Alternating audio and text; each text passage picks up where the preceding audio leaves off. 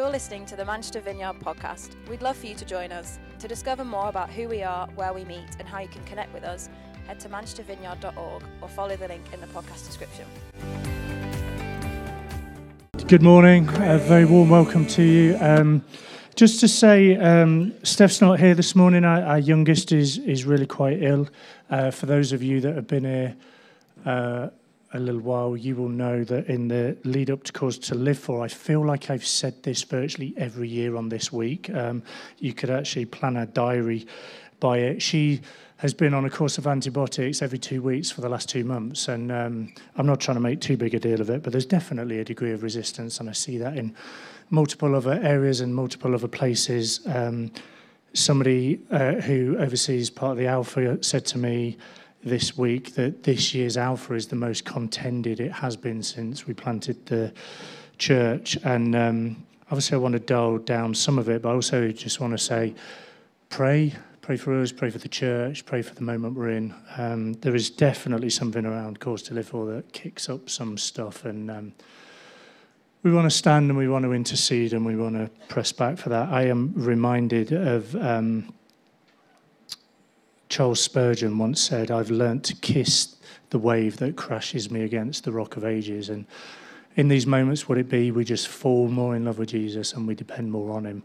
Kids get ill, things do happen, there are circumstantial shifts, but equally I do acknowledge sometimes as a church, as individuals, we're resisted, and it's worth knowing that, and it's worth being aware of that. As a jump in this morning, though, I just want to tell you a little dream that I had this week. I don't do this, but this was in my dream. I was riding a motorbike down the motorway, and I don't know if this is even possible, but I'd got the motorbike in cruise control, and I was dipping in and weaving in and out of traffic, and the engine cut out, and I tried to restart it. I don't know if you've done that with a car, but the car sometimes jolts as you maybe stall it. And anyway, it jolted, and in my dream, this motorbike jolted about 10 times, and I was in the deepest of deep sleeps, and I started to wake up. I don't know if you've had those moments, but you're in a very deep sleep, and for some reason you start to wake up.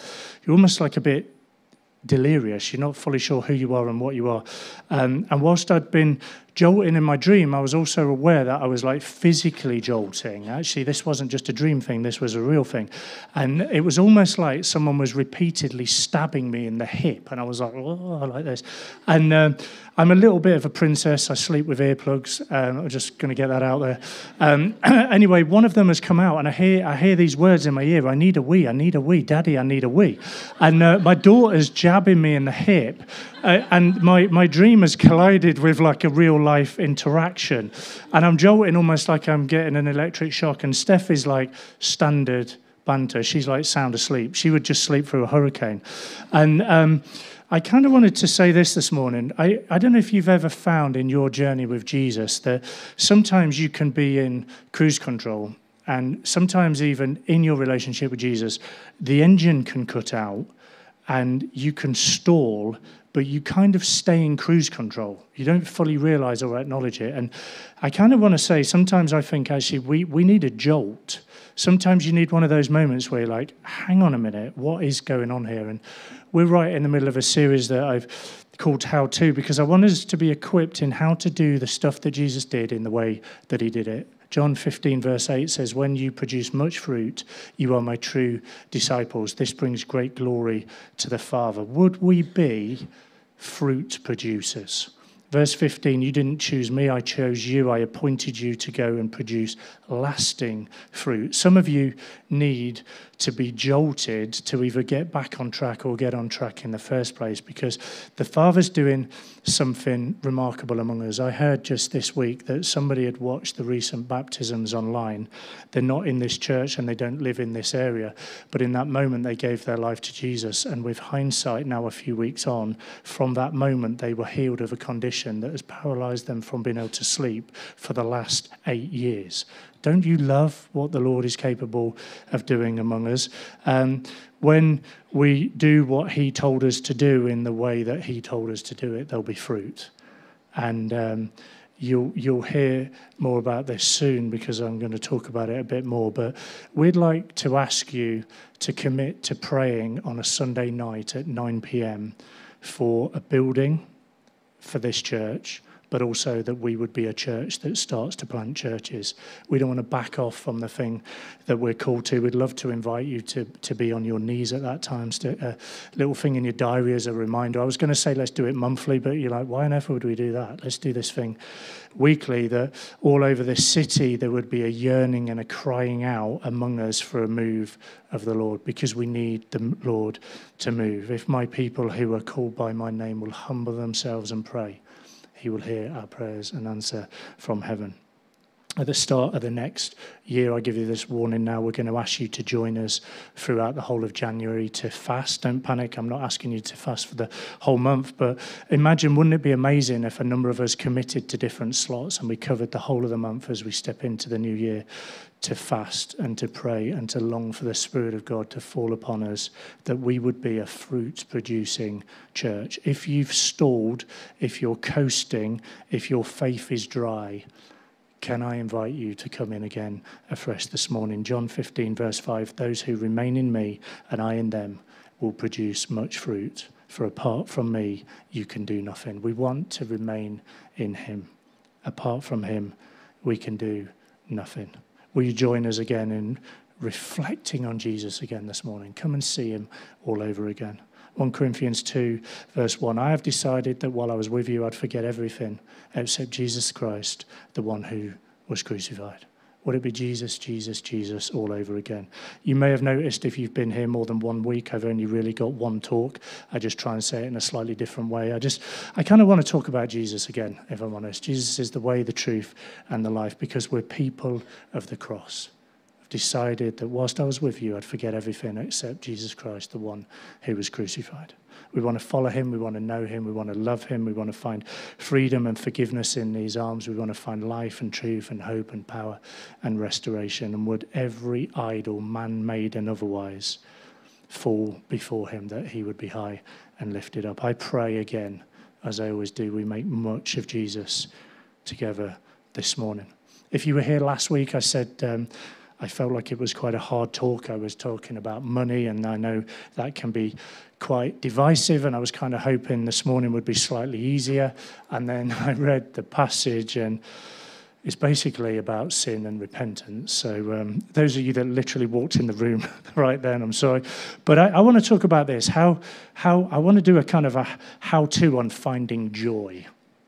We want to find joy. I believe there's joy to be found in repentance, but a quick warning, this isn't necessarily any easier or lighter than last week. I don't know if you're like me, I love just to get stuff done. If you get instructions with IKEA furniture, the instructions for me kind of get in the way. It's a waste of time. You just build the thing, you feel your way through it, and you make a start and you see how it goes. And if you need to, you look back on the instructions if needed. But it's like a secondary thing. And if you do that, if you're anything like me, you will have wasted an awful lot of time, made an awful lot of mistakes. And this will be a good reminder for all of you to pray for Steph. But honestly, praise Jesus for her in many ways, but praise her as well because she saved me from destroying a lot of IKEA furniture. But not having fully learnt from that, I actually sadly do exactly the same thing in the car. The sat-nav is quite handy and it does tell you where you're going, but I don't always have time to even put the address in. Why wait a minute for the thing to load? Let's just go and we'll work it out as we go. And I know roughly where I'm going because, I can feel my way there and I've got a sense of direction. Don't wait for directions. Don't ask someone. Just feel your way through it because really, I don't know, maybe this is just a me thing, but sometimes it's just about confidence. If you're confident, you'll roughly get there. And honestly, so many of you are learning so much this morning, and mainly it involves praying for Steph. And some of you will be quite worried about me. And I just want to say, honestly, I'm actually fine. We've just celebrated 18 years been married. This is an illustration, not a counselling session. But we try sometimes, don't we, to live our spiritual lives just by being confident, by being and going our own way and by trying to figure it out and never necessarily turning around. And when we do that, I think actually we're truly lost. We will never find our way home by doing that or living like that. And one essential thing about the spiritual life is really that it involves and it requires turning around. It requires and it involves repentance. In order to find God, we actually have to look behind ourselves. We have to forsake the path that we're on in order to find the path that we've been missing. Today I'm going to frame this as I have the rest of our conversations around the book of Luke. I'm going to jump in with Luke 15, and it says this. If you've got a Bible, in verse 1, it says this: tax collectors and other notorious sinners often came to listen to Jesus teach. What a verse. If you highlight anything in your Bible, if you want to remember anything today, surely that's the verse. There is hope for me, there is hope for us. Romans 7 verse 24, oh, what a miserable person I am. Who will free me from this life that is dominated by sin and death? Thank God. The answer is Jesus Christ, our Lord. Would we almost commit to memorizing that verse? Tax collectors and notorious sinners often came to listen to Jesus teach. What an amazing sentence. Since Adam and Eve in the garden, people have, in their sin, have sown these fig leaves and hidden themselves from God. Isaiah 53 verse 3, he was despised and rejected by man, a man of suffering who knew what sickness was. He was like some people turned away from. He was despised and we didn't value him. But here, the people approach him, tax collectors who were detested people at the time. Ancient Jews despised them as traitors to the nation and supporters of their oppression. Sinners refers to all types of immoral people living contrary to God's word. And these despised and immoral people want to hear Jesus. And this kind of almost revival breaks out. Verse 2 alerts us to a problem that the Pharisees and the scribes were complaining, that this man welcomes sinners and he eats with them. The meaning you get from this sentence, I think, depends on part the tone with which you associate with the words through reading it. But, for example, the Pharisees and the scribes' words could actually mean that this could be read with wonder. Yeah, there's a holy man, the God-man, who welcomes and eats with sinners. There's almost a sense of awe in their words. God in the flesh has come into the world and receives these outcasts and these sinners, and he eats with them. This is what Jesus is like. He's somebody who is near the broken and the contrite, and he draws people to him in humility and kindness, and a world of wonder should really be inhabiting their words. However, they're uttering these words as a complaint, or is not their tone. It's actually one of grumbling. What the Pharisees think they see disturbs them.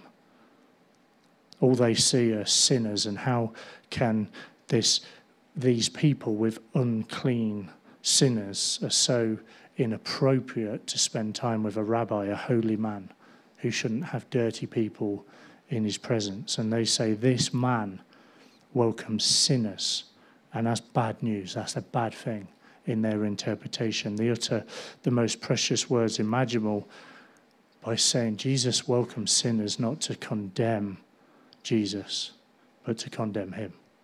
Isn't it an amazing situation? I think this kind of raises the question, what and how do we see when we look at Jesus? Do we regard him with grumbling, or do we see him with wonder? Do we think the Lord to be somebody who's hard or somebody who's tender?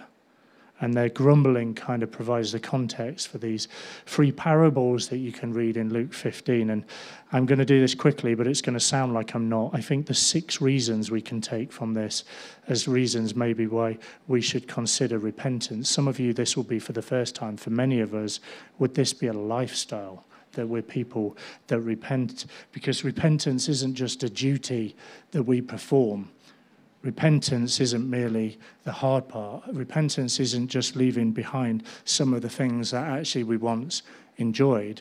Repentance, I think, in the context of this passage and these parables, is the fountain of joy in heaven. We find joy in repentance. Nothing prompts a party in heaven like the turning of a sinful soul to a saviour. So the first one is this: repent because we are of great worth in the sight of God. Let me read to you. Luke 15, verse 3 to 7 says this. So Jesus told them this story. If a man has 100 sheep and one of them gets lost, what will he do? Won't he leave the 99 others in the wilderness and go in search for the one that is lost until he finds it? And when he finds it, he will joyfully carry it home on his shoulders. When he arrives, he will call together his friends and neighbors, saying, rejoice with me, because I have found my lost sheep. In the same way, there is more joy in heaven over one lost sinner who repents and returns to God than over 99 others who are righteous and haven't strayed away. Do we think when we read this passage in this context that the Pharisees really valued the people who were coming to Jesus? I don't. As far as the Pharisees were concerned, they were already enough people in this religious club that they'd created. There was already the right kind of people spending time with Jesus. And we've got to be careful, I think, to never assume that we're big enough as a church or a small group, or that we've got enough people here that already know Jesus. We have to ask ourselves, why doesn't God relax and settle for the great numbers that he's already got in his possession? Why doesn't he look at the 99 and feel satisfied? Why is he carrying out this diligent search? Why go to such lengths and take such risks to secure just one more sheep or one more coin? Is it not because God places such a high value on a soul that ultimately belongs to him? These sheep and these coins, they have owners. This one wandering lamb belongs to a shepherd. The one missing coin belongs to the woman. They're owned and they're valued. There is poverty that comes to the owner when they are missing the thing that belongs to them. There's a wanting and a longing in the owner's heart. The owner feels their absence.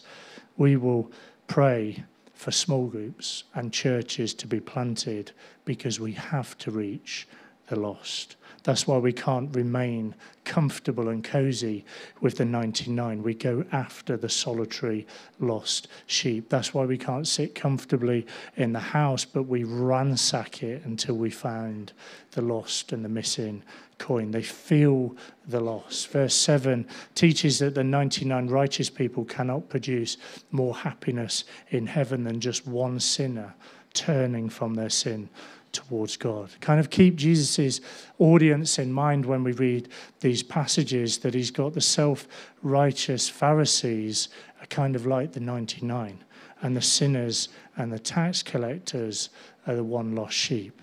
Jesus tells the audience that one sinner's repentance pleases God more than the self-deceiving self-righteousness of the 99 Pharisees. And when the unrepentant are found and recovered by the owner of their souls, their worth and their value are once again felt and affirmed by God. What a remarkable passage this is. Heaven rejoices over every repentant sinner because the sinner is of great worth to God.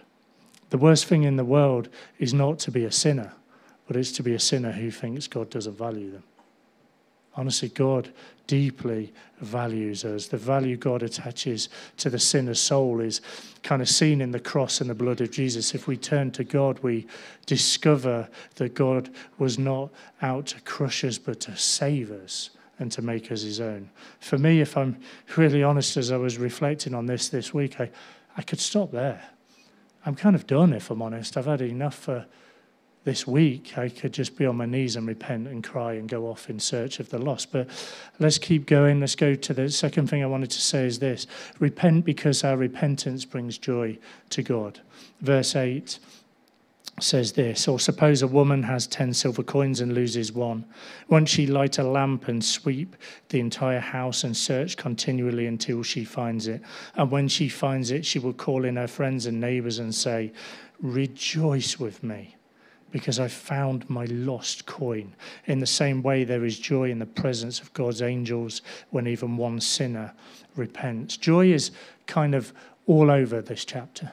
is riddled with it. When he has found it, he joyfully puts it on his shoulders, verse 5, and coming home, he calls his friends and neighbours and says to them, rejoice with me because I found my lost sheep. Verse 9, when she finds it, she calls her friends and neighbours together saying, rejoice with me, for I found this lost coin. Verse 10, angels sing and celebrate over a single soul who repents. Verse 23, the Father says to his servants, let's celebrate with a feast. The celebration grows as every sinner is brought safely home in repentance. Friends and neighbours, verse 6 to 9, and angels, verse 10, and they're called to share in this joy, and heaven rejoices even at finding a lost soul. And our God will one day call us into the halls of a banquet and offer us delight in the miracle of one lost soul that is now a found repentant sinner brought home on the shoulders of Jesus. And if heaven is happy at the repentance of sinners, we will share in that happiness too, and we will experience this rejoicing for the unending days of glory. There's perhaps something remarkably Jewish about the reference to the angels in verse 10, because rather than use the name of God and risk taking it in vain, faithful Jewish people would often use the throne of God or the angels as a reference to God himself and those in his presence, because angels reflect the heart of God himself. And kind of false humility claims not to be worthy of God seeking and saving us, and false humility keeps us from repentance. But verse 10's emphasis on only one repenting shatters, I think, such a false humility. God takes time to pursue the individual. When that individual repents, God takes time to celebrate, and he invites all of heaven to celebrate along with him. I think it speaks volumes of the value that God places on the individual. Heaven rejoices over one repentant sinner. We do, and we should. The Pharisees don't, but we should be people who rejoice. The third thing is this: repent because sin destroys our lives. Verse 11 phrases it like this. To illustrate the point further, Jesus told them a story. A man has two sons. The youngest son told his father, I want my share of your estate now before you die. So his father agreed to divide his wealth between his sons. A few days later, this young son packed all his belongings, moved to a distant land, and there he wasted all his money in wild living. About the time his money ran out, a great famine swept over the land, and he began to starve. He persuaded a local farmer to hire him, and the man sent him into the fields to feed the pigs. The young man became so hungry that even the pods he was feeding the pigs looked good to him, but no one gave him anything. Sin is a destroyer, and Satan is a devourer. Consider this young son's decline into sin and squalor. You know, in this third story, I think Jesus kind of slows the film down slightly. The first two parables, by comparison, are quite short and quite quick and focus on God's action of granting us repentance. The first two are so much shorter. And in this third parable, it's almost like Jesus slows it down to show us what takes place in our lives when we start to descend into sin, but when we also later realize the need for repentance. As I remember of his father's house, when this young man he starts with everything. Do you see that in the passage? But he's ungrateful, he's impatient, he makes himself fatherless, verse 12, because he wants to gratify his own sinful nature. He makes himself homeless by going to a distant land and a distant country, verse 13. Without control or delayed gratification, he ends up penniless, verse 14. In the end, he's friendless and he's foodless, verse 15 and 16. He wallows in the pig pen with what Jewish people would consider disgustingly unclean animals. A sinful life goes from riches to rags, and his life slides deeper and deeper into this squalor and loneliness. And if you live for yourself, you will soon live by yourself. Can I just say that again, because I think it's important. If you live for yourself, you will soon live by yourself. He doesn't have a friend in the world to help him. Verse 16, that's kind of what it looks like to live apart from Jesus and from the advantage point of heaven. But God the Father watches his rich but rebellious children squander his love and his riches as they run from him for the far off country of sin. And sinners wanting all the goodness of God's creation and all the enjoyment of his blessings, but they don't want God himself. They kind of want the kingdom, but they don't want the king to rule in that kingdom. They do not understand his fatherhood. They refuse to listen to his love. Unless God restrains the sinner, they squander their lives and they waste away as they chase the desires of the flesh. Life apart from God, I know this sounds stark, but it's kind of really just a slow death. Because apart from God, we are living to die. In repentance, we are dying to live. It's dying to self that allows us to find Jesus and find the fullness of who he is. The fourth reason I want to give you is this: repent because sin is a kind of insanity. Verse 17. When he finally came to his senses, he said to himself, at home even the hired servants have food enough to spare, and here I am dying of hunger. I will go home to my father and say, Father, I've sinned against both heaven and you, and I'm no longer worthy to be called your son. Please take me on as a hired servant. So he returned home to his father, and while he was still a long way off, his father saw him coming. Filled with love and compassion, he ran to his son. He embraced him and kissed him. Filled with love and compassion, he ran to his son, he embraced him and kissed him. I think there's 3 adjustments that start to come into this son's life. The first one is this: recognition. When he came to his senses, verse 17, it kind of suggests that he'd been out of his mind in a rebellion and a sin. He'd lived a nightmare, but called it a dream. He thought he was living his best life, but he was having a nightmare. Something somehow snaps him back into place, and all of a sudden he comes to his senses and he began to recognize something. What did he recognize? He recognized the goodness of God. He's a servant in the fields, begging for the pods that a swine would eat. But in his father's house, the hired servants have more than enough bread.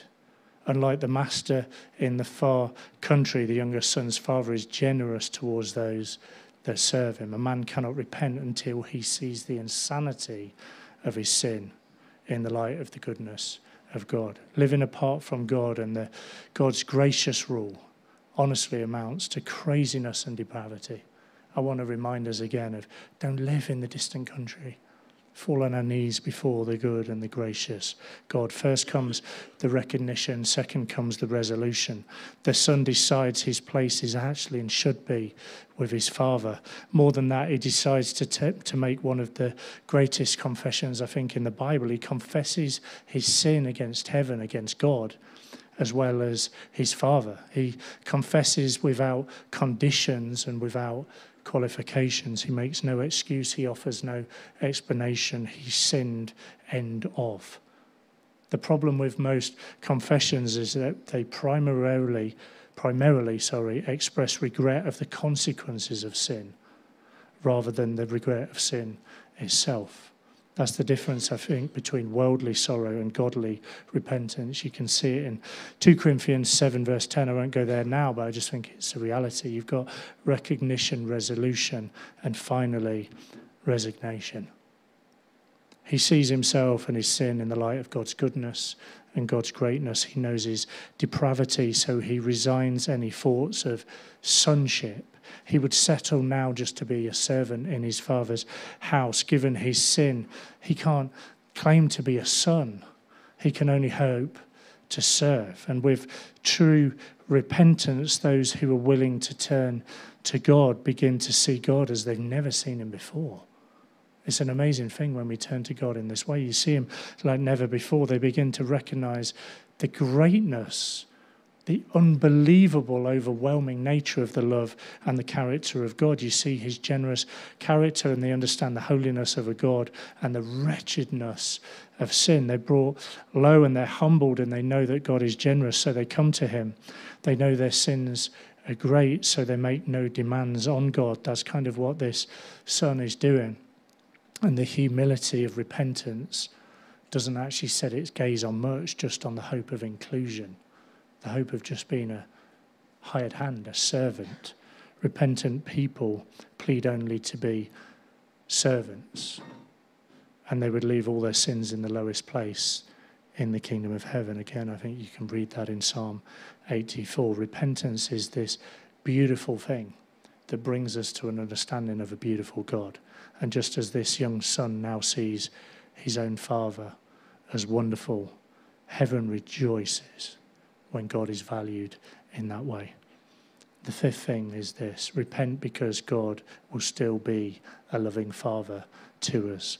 Verse 22, but his father said to the servants, quick, bring the finest robe in the house and put it on him. Get a ring for his finger and sandals for his feet. Kill the calf we have been fattening. We must celebrate with a feast, for this son of mine was dead and has now returned to life. He was lost, but is now found. So the party begins. The son returns to the father and makes his confession in verse 21. He's no doubt filthy. He's in rags. He's been eating pig food in a pigsty, and he was once the prince at a party, and now he returns as a pauper, thinking himself orphaned by his sin. He has no claim to the family. He prematurely requested and then subsequently wasted his inheritance, his share in the family. He does not expect any longer to be treated as a son, but his repentance, I believe, creates a theatre for the display of God's glory and the richness of his grace for us to see afresh this morning. Just see how the Father responds with love. And some of you need to hear and you need to know this morning. You need to receive the goodness of God in this way. It says this here: he got up, he went to his father while his son was still a long way off. His father saw him and was filled with compassion. He ran and threw his arms around him, around his neck, and he kissed him. And the father told his servants, quick, bring out the best robe, put it on him, put a ring on his finger, sandals on his feet. Then bring the fattened calf and slaughter it, and let's celebrate with a feast. Do you see and can you receive afresh this morning the love of the Father for you? The Father recognizes the Son's sin and destruction long before the young man did. He saw the folly coming. He saw it a long way off. He also saw his son coming home from a distant land, verse 20. There is compassion. There is tenderness and an embrace and a kiss. There is adoption and there is generosity. The Father receives his son as a son. He places a ring on his finger and a robe on him, almost signs of sonship, verse 22. And there it is again. If we hadn't already seen it, we find joy. He killed the fattened calf and he says, hey, let's celebrate. Here's where the gospel, I believe, defies every human expectation. We think the son should be punished if we read it in a right mind. We think the father would have been generous to simply allow the son back as a servant. We think the son could and perhaps should have been cut off. He spent his inheritance. How can he come back asking for anything? But the father in the story, a reflection, although very faint, of the nature of God, the Father, pours out the storehouses of his grace and his mercy at the faraway sign of the Son's repentance. Even a hint of it, he's longing for it. The distant sighting of this sinner returns, and he pours out the fountain of his remarkable love. The sinner who turns finds that as he turns right into the waiting arms of a loving Father. Can I say to you honestly this morning, if you are wasting your life in sin, and if you feel trapped and no route back, turn into the merciful arms of the Father, because the Father's love is tender and compassionate, and you can come to him without fear, because he's actually waiting and longing and looking out for you. The final thing, the sixth thing, is this: repent, because repentant reflects the miracle of new birth.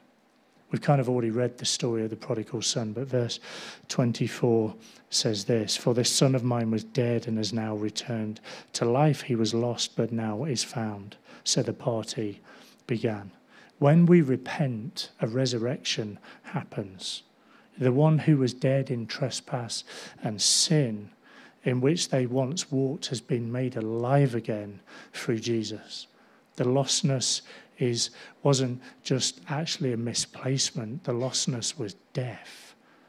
The Son had been dead to the Father, but in the miracle of repentance, he has been raised to the newness of life. He's been brought back not as a corpse for a funeral, but as a living soul for a banquet. Heaven finds repentance beautiful because it brings back to life those that were killed and destroyed and robbed by the enemy. There's never a downside to repentance. We may sometimes feel our confessions and our repentance will result in loss and more pain or something worse. These parables, I think, change us not just to think that way, and it challenges us not to think that way. That we find ourselves in maybe the pig trough, the reward of coming back to God will far and away be greater than anything we risk losing from that trough. If we repent, God will be our Father, and unlike any human father, as great or as poor as they may have been to you, how they may have failed you in your life, God will be the perfect Father who never fails, who never forsakes, who never punishes for his own convenience, but clothes us, loves us, and rejoices over us. There is no Father like God the Father. I want to say to you this morning, will you come ready to be loved?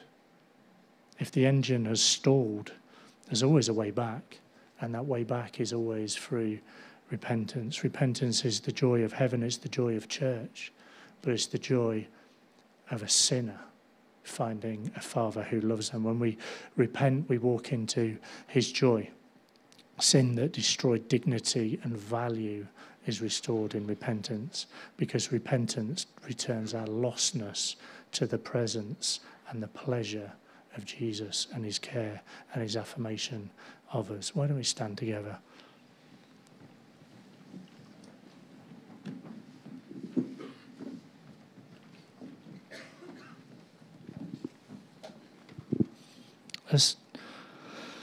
As we do, if you've not been here before, let's just take a moment before the Lord. You might want to close your eyes. You might want to hold out your hands like you're receiving a gift, because it is the gift of the Holy Spirit. We don't jump in our words. Let's just allow the goodness of God to fall upon us. The Spirit of the living God come upon us.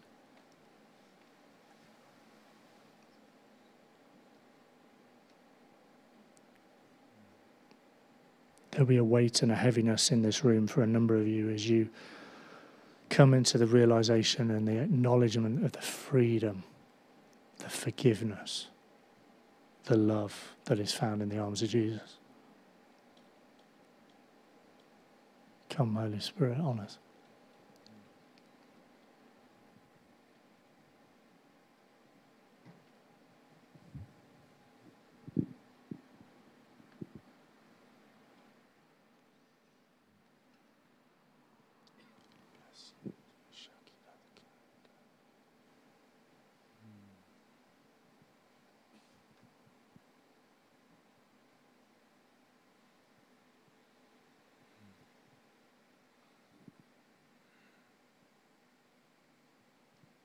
I believe a number of you, even in this moment, are almost allowing some of the things you said never could be, never would be, the deepest, darkest things that would almost put a distance between you and God, just to be nailed to the cross.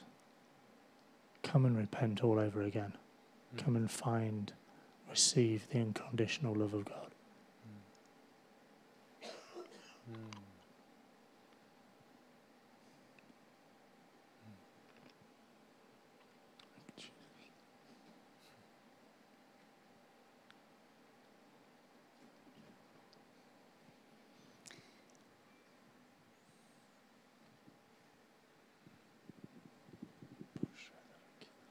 Jesus, we pray you would release your love in this room. The oldest line in the book is we could do better somewhere else. Someone, something will make us happier than you can. But your love for us is so great, Lord, where there are lies and blockages to people receiving that this morning, in Jesus' name, break through them. Release your love. The Father of compassion, the God of all comfort. Come on, minister to us.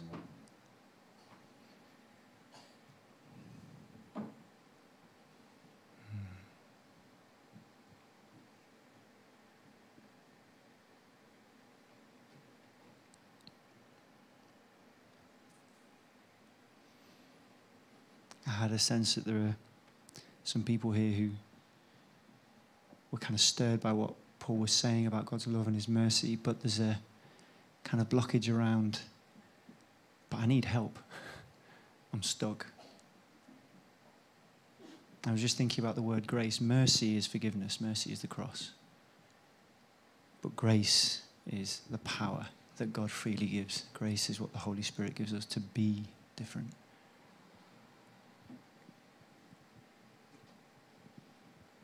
And I think there's a moment this morning to respond to that, to the Lord. I think there's a verse in Hebrews. Let us approach God's throne of grace with confidence, that we might receive mercy and find grace to help us in our time of need. If that's you this morning, if you are repenting and responding, but you know you need help, absolutely believe God is going to meet you in that. Holy Spirit, would you come?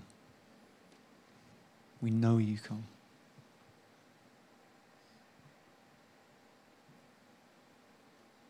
Pour out your power for freedom and for change.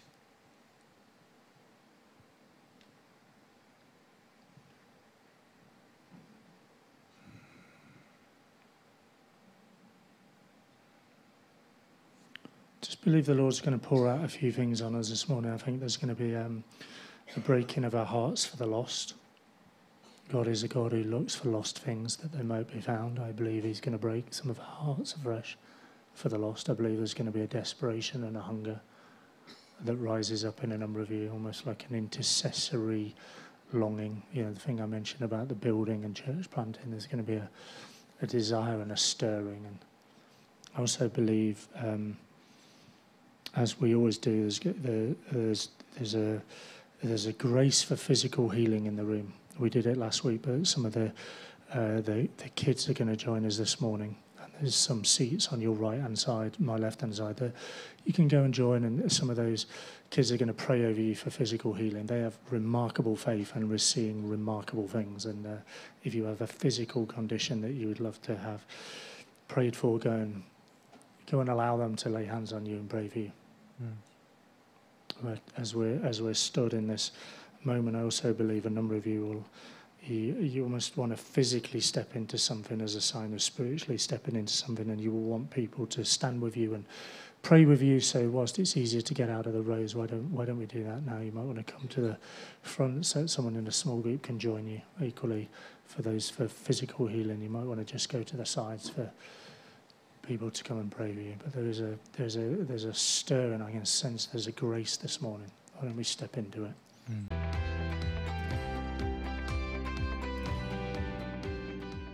Thanks for listening. To find out more, head to manchestervineyard.org or follow the link in the podcast description.